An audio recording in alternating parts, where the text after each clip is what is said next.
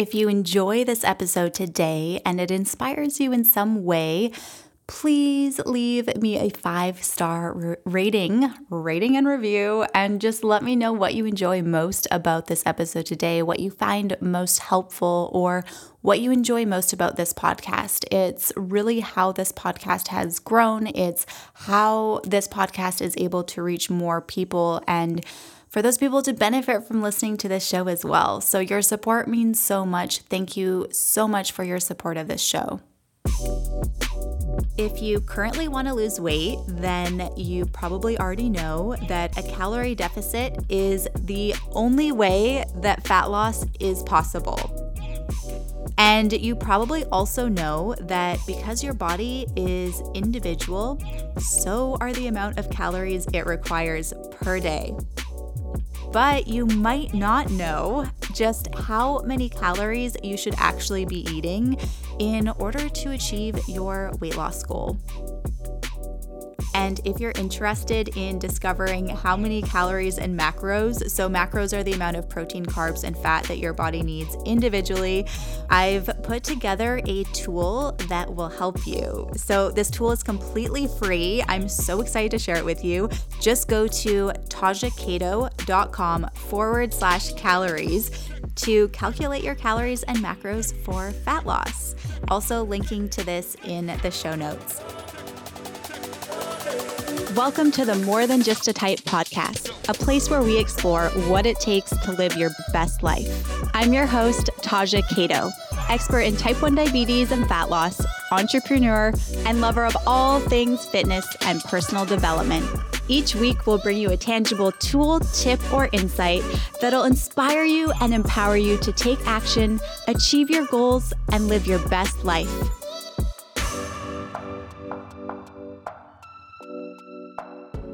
I'm sure that you've heard how important it is to stay hydrated and drink water. But if you've ever experienced dehydration, it is no bueno. Like, seriously, not good. I went through, so my very first time experienced severe hydration was in the very beginning of March 2021, and I had been in Arizona for 3 months, and this is what I think happened. It was really crazy. So I obviously was living in Los Angeles where there's more humidity. Arizona is so dry. So even though it was still beginning of spring, it was still cold in Arizona, the air there is so dry that if you've ever been in a place like that for an extended period of time, I was there for 3 months. So my skin was so dry, it was cracking, my hair was breaking off. It was so dry. Just everything was chapped, and the air there just sucks all of the moisture right out of your skin.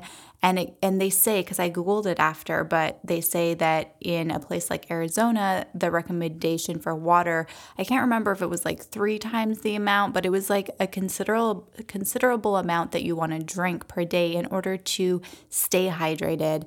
And I drink water.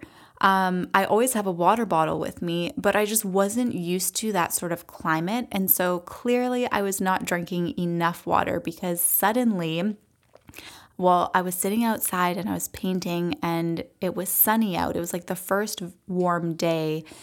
And suddenly I just started feeling really ill. And I laid down, I tried to have a nap, but the nausea was just so intense.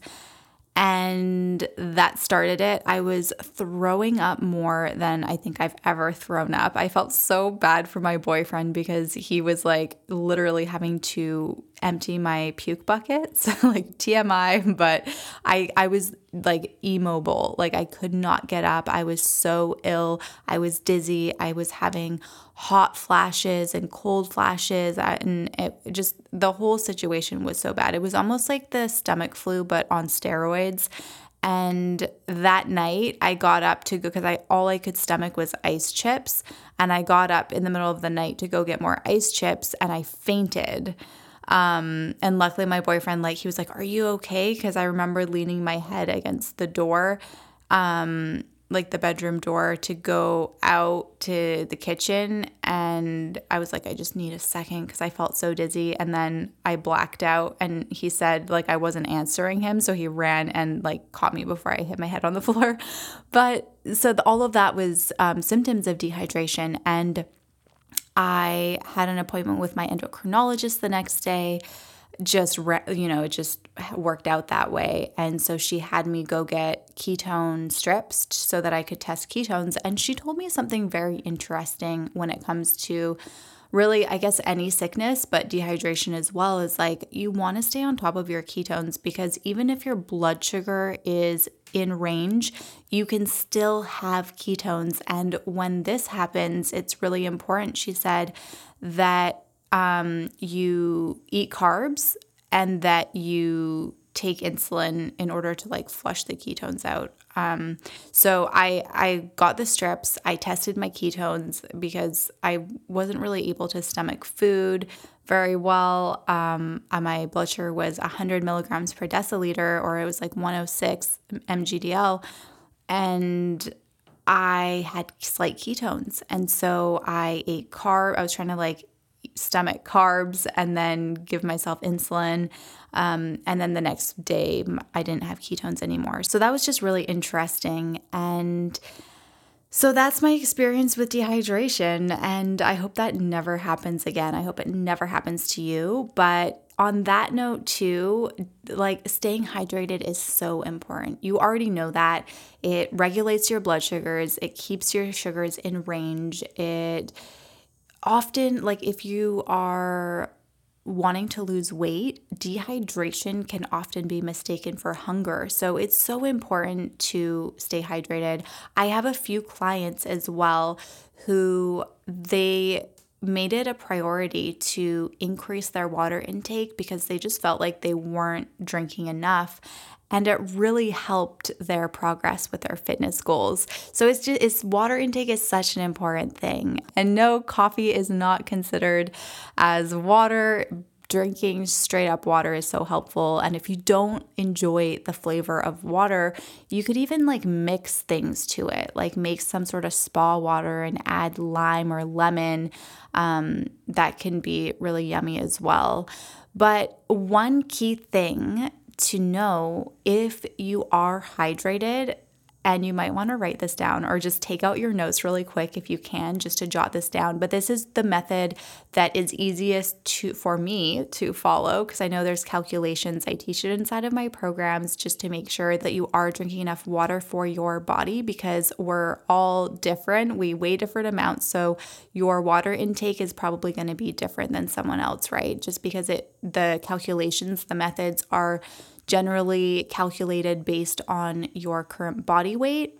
But the easiest method that I follow is, are you ready for it?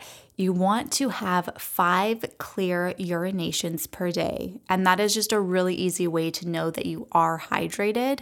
So that's the rule of thumb. And you might notice when you are being more conscious of the color of your pee that depending on where you are in the world and what the climate is like and what you're doing, you may require different amounts of water, depending on where you are. So just something to keep in mind, something that's interesting.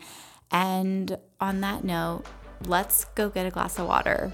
All right. I hope this episode is helpful to you. I hope that it is really beneficial, especially if you plan to travel somewhere like Arizona, somewhere super dry, because that is the first that I've ever done that and the first time that's ever happened. And I really don't want that to ever happen to you. So be sure to stay hydrated and follow the rule of thumb, 5 clear urinations per day.